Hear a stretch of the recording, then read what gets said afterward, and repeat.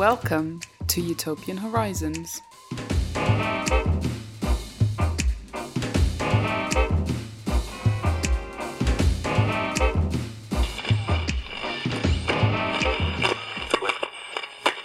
Hello and welcome to Utopian Horizons, a podcast about utopia and dystopia. In today's episode, we're going to be talking about a book, or I guess the subject of a particular book. This is a book called Anime Architecture, which I came across. Let's give it its full title: Anime Architecture, Imagined Worlds and Endless Megacities. This is a book I came across on Twitter when Konstantinos Dimopoulos, who was on the show recently talking about his book about video game cities, he tweeted about this, and I thought it looked cool. I thought it might be fun to talk about. So this is a book which is, well, you'll hear a bit more about when we speak to my guest, but it's about the backgrounds in anime. And just to give you an idea, so the films that are covered in this are Akira, Patlabor, the movie, Patlabor 2, the movie, Ghost in the Shell, Metropolis, Innocence, Tekken Concrete, I guess that's how you say it. Rebuild of Evangelion. So these are all dystopian films. So these are all future cities of different kinds. So obviously chimes in with our interests here. These are visions of places from the future. So I thought it'd be fun to talk about. I want to say quickly, unfortunately, we did have some technical problems when we were doing the interview, and unfortunately that's come out in the sound a bit. Some of Stefan, my guest's sounds, is a bit dodgy. I'll try to edit around it as best I can, but just to I mean, it's mostly okay, but now and again it's a bit choppy. You'll see. Hopefully not too bad. Before I get onto that, there's a new project I've got that I wanted to tell you about. So I currently have, should be up by the time you're hearing this, I have a Kickstarter up for a book that I want to write. This is a book called Object Oriented: Exploring Video Games Through Items.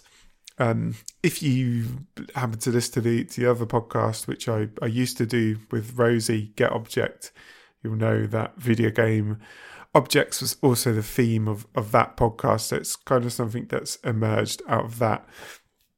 But basically, it's a book with where each chapter is dedicated to a category of object. So like, keys, maps, drugs, food, swords, whatever else. So each one's going to be looking at a different object, and the idea is to kind of look at what makes the most notable examples of that object stand out, to kind of look at how those objects reflect kind of ideas and concepts from our culture, and to kind of use them to I guess to kind of do what I do in this podcast sometimes, which is to kind of use them as a means to reflect back on our society, our culture, our politics, and to try and provide a lens through which to kind of critique and think about our society as well. So that's what I'm trying to do. That's what I'd like to do. If it comes to fruition, it'll be a book in full color. It's got images in it. It's being designed by a friend of mine called Liam, and hopefully it'll be very cool. So I'd really appreciate if you could at least check it out. There's the video for the Kickstarter is like 2.5 minutes long, and that explains pretty well, I think, what I want to do with the book. So please check it out. If you've no interest in supporting it, if you could at least share it on Twitter or Facebook or wherever you think might be good, I'd really appreciate that. I mean, the official, let me see if I can find, I think the official URL, kickstarter.com/projects/object-oriented/ object-oriented. That's a bit long. So just go to my Twitter, Utopian Horizons, and I'll have a link up to it there.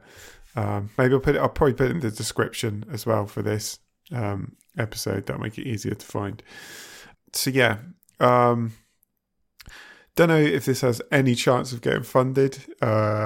It's quite ambitious in terms of the goal, just because me and Liam wanted to focus on doing something that was kind of high quality. So we didn't want to get like cheap, do everything cheap sheet paper. And so, as I say, it's being professionally designed by Liam. He's a professional designer. It's good paper stock, good quality thing, a nice big cool book to have. Hopefully, if and when it's finished. And yeah. If you enjoyed listening to Get Object, if you listen to that podcast, you definitely get something out of it, I'm sure. But as I say, hopefully doing some of the stuff I try to do here. So yeah, maybe it'd be something you're interested in. Please consider checking it out,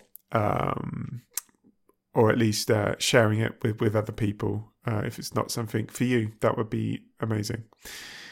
Yeah, so that's that. Again, it's called Object Oriented if you want to find it on Kickstarter. So let's get back to the subject of this episode, and I'll leave you now with my conversation with Stefan, the author of the book we've been talking about here, Anime Architecture. Joining me now is Stefan Riekles. I hope I pronounced that right, Stefan. He is the author of a book called Anime Architecture, Imagined Worlds and Endless Megacities. And he's come on to talk to me a bit about that book and the subject of that book. So thanks very much for joining me, Stefan. Thank you for reaching out and for having me in your show. No worries. So to start off, could you just for people who have no idea what this book is, could you tell us what the book is, what it's about? Well, it's a book about the scenery, the background paintings of some quite well-known anime films, specifically about science fiction movies from the late 80s to the late 90s mostly. And in this book, you will find only background paintings. So no characters, no action, no vehicles, no guns, just the plain world building, the setting of the movies. Yeah. So yeah, very visual book with lots of cool scenery in it for sure. Yeah, I wrote some texts, but you don't have to read them. No, I think you do have to read them because the text is very illuminating on the images you're seeing and kind of the relevance of them and how they're used and the process behind it. So I think the text is just as valuable. But yeah, the pictures are nice to look at for sure. Yeah, sure. Yeah. Could you? So I think just to give people a bit of context for what we're going to be talking about, could you explain a bit about how these backgrounds and just kind of generally how anime is made? Because I didn't kind of I've seen some of these films, I kind of have an awareness of anime, but I didn't really know much about the kind of technical process of how it's made. Like the fact that these backgrounds exist as like separate scenes and things I wasn't so much aware of. So could you maybe just talk a little bit about the kind of process of these backgrounds and how they're made and how the scenes are put together? Yes, sure. Actually, this question or your trajectory in this question is very much my own journey into the field. Because when I started with this whole undertaking, it was in 2007, actually. Not just this book. I had very little knowledge about anime. I was just looking for an excuse, basically, to spend time in Tokyo. Right. Because I was fascinated by the city, and my colleague who was commissioned to produce a show about anime. We got a budget to research anime in Tokyo, and it gave me time to spend 4 months there, and we've been visiting the artists in their studios because this guy, my colleague David Zahili, he had seen a lot of anime and he had to get to know some of the artists, and we had been lucky to visit their workspaces. At that time, for example, I haven't seen Ghost in the Shell or Pet Labor or some of these, what I know now, classic movies. I was there as an exhibition curator, so I was always interested in finding stuff and pieces which I could put on the wall finally. That was my aim. And so one day we came into the studio of Hiromasa Ogura, and he showed us his work. And that was the first time that I have seen background paintings for anime, and they were just beautiful. They were detailed. They're quite small in size. They are mostly around A3. They actually take B3 size, but it's not such a common format. So if you look at the A3 painting, very detailed, done by hand with like wet color on dry paper, illuminating colors, radiant details. I was just fascinated by these works. And then later I went back to my studio and started researching all these things, and I found, wow, that's really it's really a craft of its own to make these worlds. And I thought my fascination that I had in this visit to Ogura Studio is probably one that I could transmit to other people if they would have the chance to see these paintings. Yeah, that was the start of this whole undertaking, and it's until today my passion to reveal these things in the background, bring them to the fore. Yeah. So I guess one of the obvious questions that people would say when you're talking about that, when you make a book like this, is like, why would you focus on backgrounds? Because people often think of backgrounds as just being in the background. Like they're not. They think of what's happening in front of them as being important, particularly like in a anime film or something. They think of what the characters are doing, what the characters are talking about.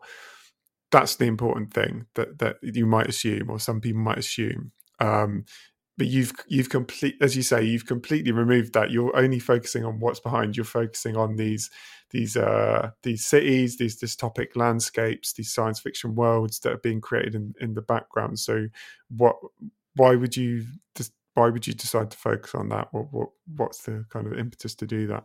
Yeah, it's that initial reaction of somebody watching anime and thinking that the backgrounds are not important.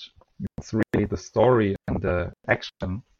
That's actually what the artists that I'm working with, the background painters, are striving for this impression.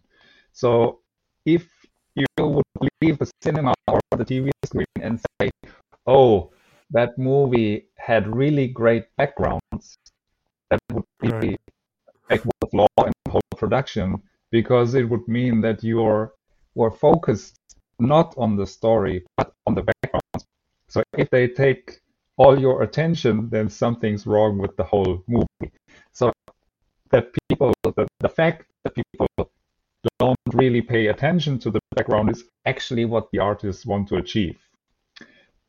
So I have to, in my work, like it's a kind of paradox operation to bring these things to the foreground. Now, there are a few examples in anime, especially the ones I have chosen for the book, of course, and they mostly stem from Mamoru Oshii, the director, like Pet Labor 1 and 2 and Ghost in the Shell.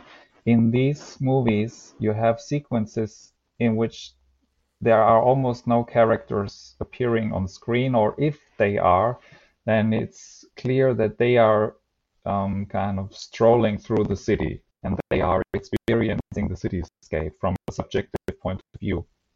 And in these scenes, the backgrounds are actually the protagonists of the story and are therefore very detailed and very complex in their production. And these have been the pieces that I have seen first. So actually, I was from the first moment focusing on these sequences, and I thought, okay, in these instances, you have background artwork that doesn't want to stay in the background. So I took it from there, basically. Do you think that's something kind of inherent to anime, or something that's kind of just a feature of the films that you focused on, like this that paying particular attention to the background in the way that you say, like making the city like a focus, or a character in some sense? Like, do you think that's just kind of a feature of the work that you focused on, or do you think there's something about anime that makes it pay particular attention to its backdrops, perhaps more than other mediums might? It's really a feature of the movies I selected. It's not a feature of anime in general, because if you take older productions from Disney or Pixar or any of these high-end productions from the US, you have the same dedication to detail and to the background painting. In this case, which I was describing, the scenes from Ghost in the Shell or Pet Labor, for example, these are quite meditative sequences where the protagonists are thinking or pondering over their own identity issues in relation to the cityscape. These are very slow moments in action movies. All these movies are packed with action otherwise.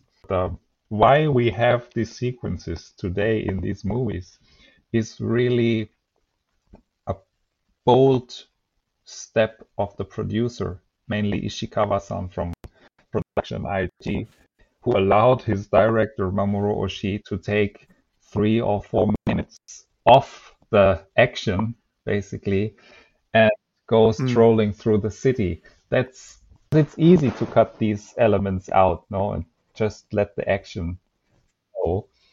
So it's not an achievement of anime in general, but it's really an achievement or a special trait in these movies and this production constellation of staff, a director who is just looking for his chance to bring out these quiet moments that he really wanted to have. So yeah, we cannot say that this is true for all anime, because many other productions are obviously driven by action only. Yeah, I think Oshii is a really really interesting figure, and someone you've obviously talked a lot about in the book, because you've covered a lot of the films. But you had this quote in there which was really interesting, where he says, "Over the years, I've come to realize that the silent world behind the characters is where the director has to communicate his core vision. The drama is just the surface of the film. The backgrounds are the director's vision of reality." And yeah, I think that's a really interesting perspective that you probably don't see a lot in filmmaking in general. And like you say, I think it makes the likes of Ghost in the Shell and his other works really stand out. Like this use of backgrounds, like this use of the city to communicate a vision. It's really unusual and really effective, I think. Yeah, I think he's a bit, how you say, teasing with these comments, because Right. of course Oshii, he's obsessed with weaponry and machines and all kinds of war scenarios. So he has also a very strong focus on the action. He made this comment in relation to the second part of Innocence. It's of Ghost in the Shell. Uh-huh. And at the time of production of this movie, the craft or the position of the art director was challenged. The movie was released in 2004, and between 1995, like the release of Ghost in the Shell in 2004, the whole production environment shifted from paper-based to digital. And in this transition, the art director, as the master painter and also the guy who had the most skills on paper, like traditionally, they had to find a new position in a completely different workflow. Because before it was clear that the background is the domain of the art director, but in a digital environment, that's not so clear anymore because the background suddenly also belongs to the cameraman and the lighting technicians and all these things which come in. So the art directors, in the traditional sense of the word, they had to find a new place. And that's where Oshii said, well, actually, that's where I can make my imprint, my vision of, because the action or the production of the story, that's still the same business. No, of course, that the characters are animated differently and so on, but the storytelling, that didn't really change with the move to digital. What changed was really the look and the aesthetics of the movie. The stories are still basically the same. Yeah, that makes sense completely. I wonder if we could talk a bit about the kind of the nature of these of anime and the fact that you're having to construct a place from scratch. I suppose particularly when you're talking about the pre-digital age, as you mentioned, where everything has to be painted in this kind of unbelievably intricate detail. Which, yeah, as you say, some of the images, when you get the chance to sit and look at the images and you look at how detailed they are, it's incredible that it's been painted. But yeah, in terms of having to construct a place from scratch, do you think that perhaps helps in terms of do you think that gives a unique perspective or helps in terms of why some of these films have such a sense of place? Because I'm thinking of things like, so obviously I'm sure like when people make films, as in live action films, they obviously also think carefully about locations and things like that. But the locations exist and you can put a camera there and film them. In some of these examples in the books, you're seeing things like the artists having to like start off by like drawing maps of like the area and think about where is this thing in relation to this, like how would this look from here? And so it's not just that they're having to paint the backgrounds, they're having to think about and that they have to make that have a kind of aesthetic coherence. They have to think about the coherence of the city as a place, which it seems to be by inherent to the medium that it really focuses your attention on like what is this fictional place we're creating? How can we make it coherent? So yeah, I just wondered if you think that process of having to build really from the ground up, if you think that gives a kind of unique perspective or lends something special to anime and the places that we see there. Yeah, this is a unique feature of all animated movies, not only anime, but all animation share this potential and the challenges associated with it to be able to create a completely different world from scratch. And then it really depends how believable this whole thing should be. How much weight do you want to put on the backgrounds and on the perspectives? So do you really need a coherent set where you have different camera angles from the same buildings? And so you really need to know what's behind the building and how does the backside of the building look? That's the challenge of all concept and production designers in all movie making.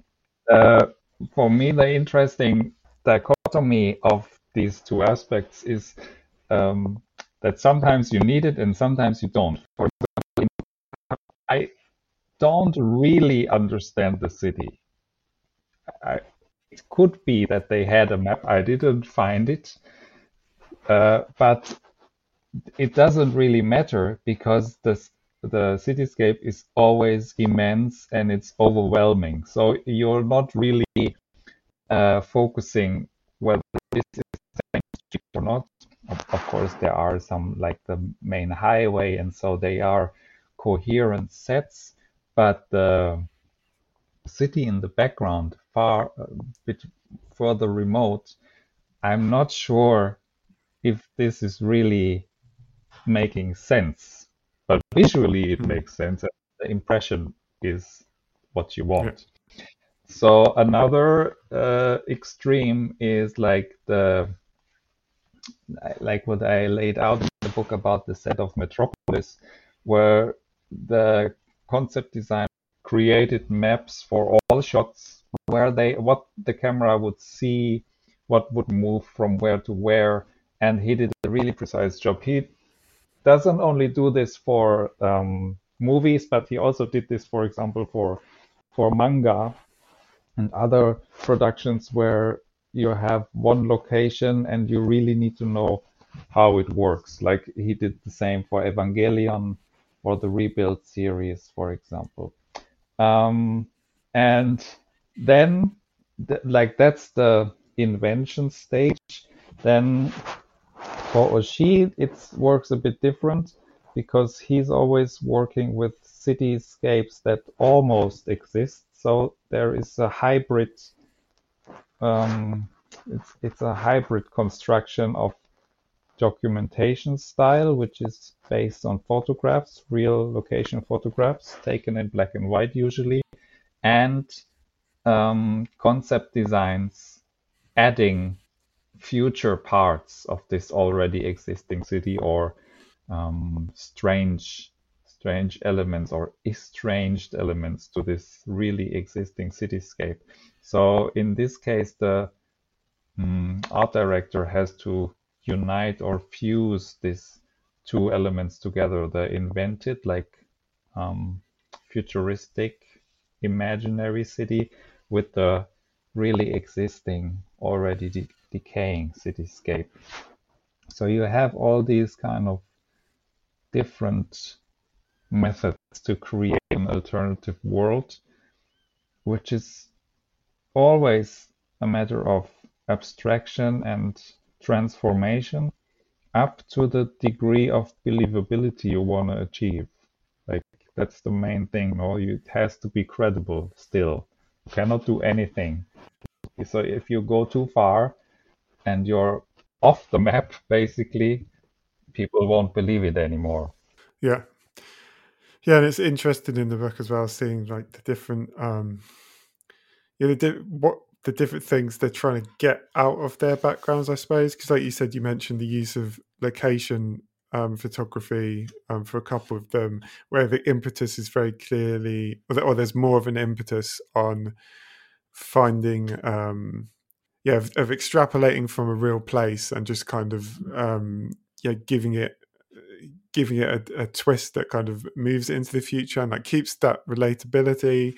And then there are other ones where other examples you give where they're perhaps coming from a different perspective or a different they have a different goal in mind, I guess, in terms of what they're trying to get out of their backgrounds. And yeah, I guess this is why it's really interesting for me about it. Like these are all examples of people like creating a fictional dystopia, but they're all examples of people thinking very deliberately about what they want to get out of that place, what they want to get out of that background, whether that be like to give a certain atmosphere to the film or to have it feel relatable or for it to reflect a particular theme. So yeah, I think it's really interesting to see how they're trying to. Also the style or the intention of construction of the city is always reflected in the story. Like for Akira, for example, the city is built to be destroyed from the beginning. It is right. It's just there to take it down. For Oshii, the city is there to be transformed. he's taking parts of it down and constructing new parts, but it's never erased completely. For Anno with the Evangelion city, the city is actually, it's not a city, it's a model of a city. He deliberately thinks of the set as a model set because he's influenced by the Tokusatsu films of the 70s and 60s.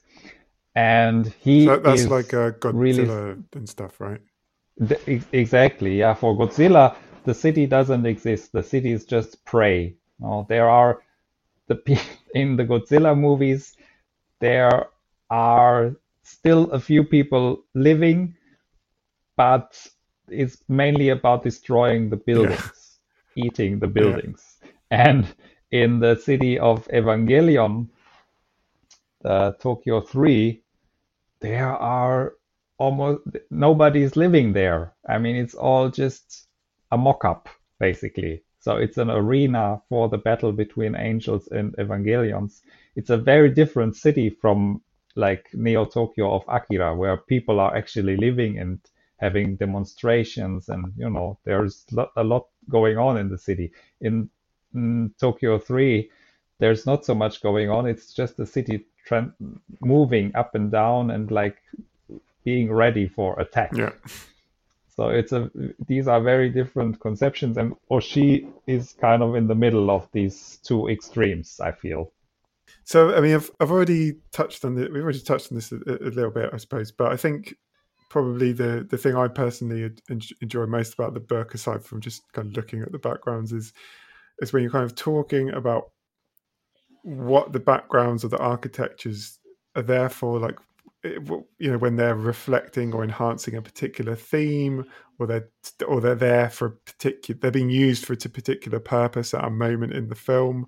I wondered if you could just give one or two examples, perhaps for people listening, and they can perhaps get an idea from that of the kind of things that are in the book. Yeah, well, as I said in the beginning, the backgrounds are best used if you don't really notice them. So in moments where they reflect the story or the action on the screen in a way that totally makes sense. So you don't really recognize them as an additional element, but they are just there to hold the whole scenery. Like, for example, in Ghost in the Shell, where the old city is cluttered in advertisement and signs telling all kinds of things to people, and the protagonists or the all inhabitants are basically challenged by the overflow of information to a degree where they lose their identity, and they start asking themselves, oh, what is me if so much of everything I think is around me, and if I'm surrounded basically by all this information which are in my mind. So if I'm externalized into the city, that the most extreme case is of course Motoko Kusanagi, the main character, because she's connected to this network of information through her own body. So she's really immersed in the way of diving in. And the backgrounds just reflect this, or not just, but they do a really good job in reflecting this immersion in a sea of information. And yeah, in the case of Anno, for example, like in the rebuild of Evangelion, in the book we have the layouts drawn by Anno himself, because he took care of the location with a great focus on the transformation of the city. And in these, like in how you say, these layouts are basically a manual for the CG staff to create the cityscape. And he explains in these manuals how he wants the city to appear as a model, like do it like the shot number so and so in the Tokusatsu movie so and so. It has to appear like this. Or he's laying out streets not according to the need of the street, like would there be a shop, or is it a shopping street or residential area? No, he's planning the streets according to the angel's attacks, which might be most efficiently destroying a large part of the city if it's constructed like this and that. Yeah. So he's really, it's almost an abuse of urbanism. Yeah. And of course, the most luxurious or impressive destruction is that of Neo Tokyo in Akira, when it's really finally falling down and the guys are driving back into the ruins of the city, because this very glamorous and shining cityscape has to fall. Of course, that's like the main goal of the city. Oshii really doesn't like this, but Otomo has enough fans of such an aesthetic, he can do it. Yeah. Okay. Cool. Well, yeah, it's been fun to talk to you, and yeah, if anybody is interested in the book and would like to look at some of these beautiful backgrounds, as I said, the book's called Anime Architecture. So yeah, please check that out if you want to see more. It tends to be out of stock more or less quickly. Write to me. Okay. I have some left. Okay. There you go. Cool. Okay. Well, thanks very much for joining me, Stefan. That is the end of my conversation with Stefan. Hope you enjoyed it. Sorry about the audio. I tried to, like I said, I tried to edit around it. I had to cut out quite a lot of bits. Yeah, I was kind of wondering whether it was bad enough that I had to not put the episode out, but I think it was okay, and I think the bits in there where it's a bit choppy still can mostly understand. It doesn't kind of ruin the flow of what's been said too much, so I hope it was okay. As I mentioned at the beginning, it'd be really cool if you could check out the Kickstarter for the book I want to do, Object Oriented. Just go to my Twitter at Utopian Horizons. You can find the link to that there. As I said, sharing anything you could do with regards to that would be amazing. And obviously you can tweet me there about the podcast, just more generally. You can email me on utopianhorizonspod@gmail.com. I'm going to be back soon, probably to talk about vampires and utopia. So look out for that soon. Thanks for listening. Bye-bye.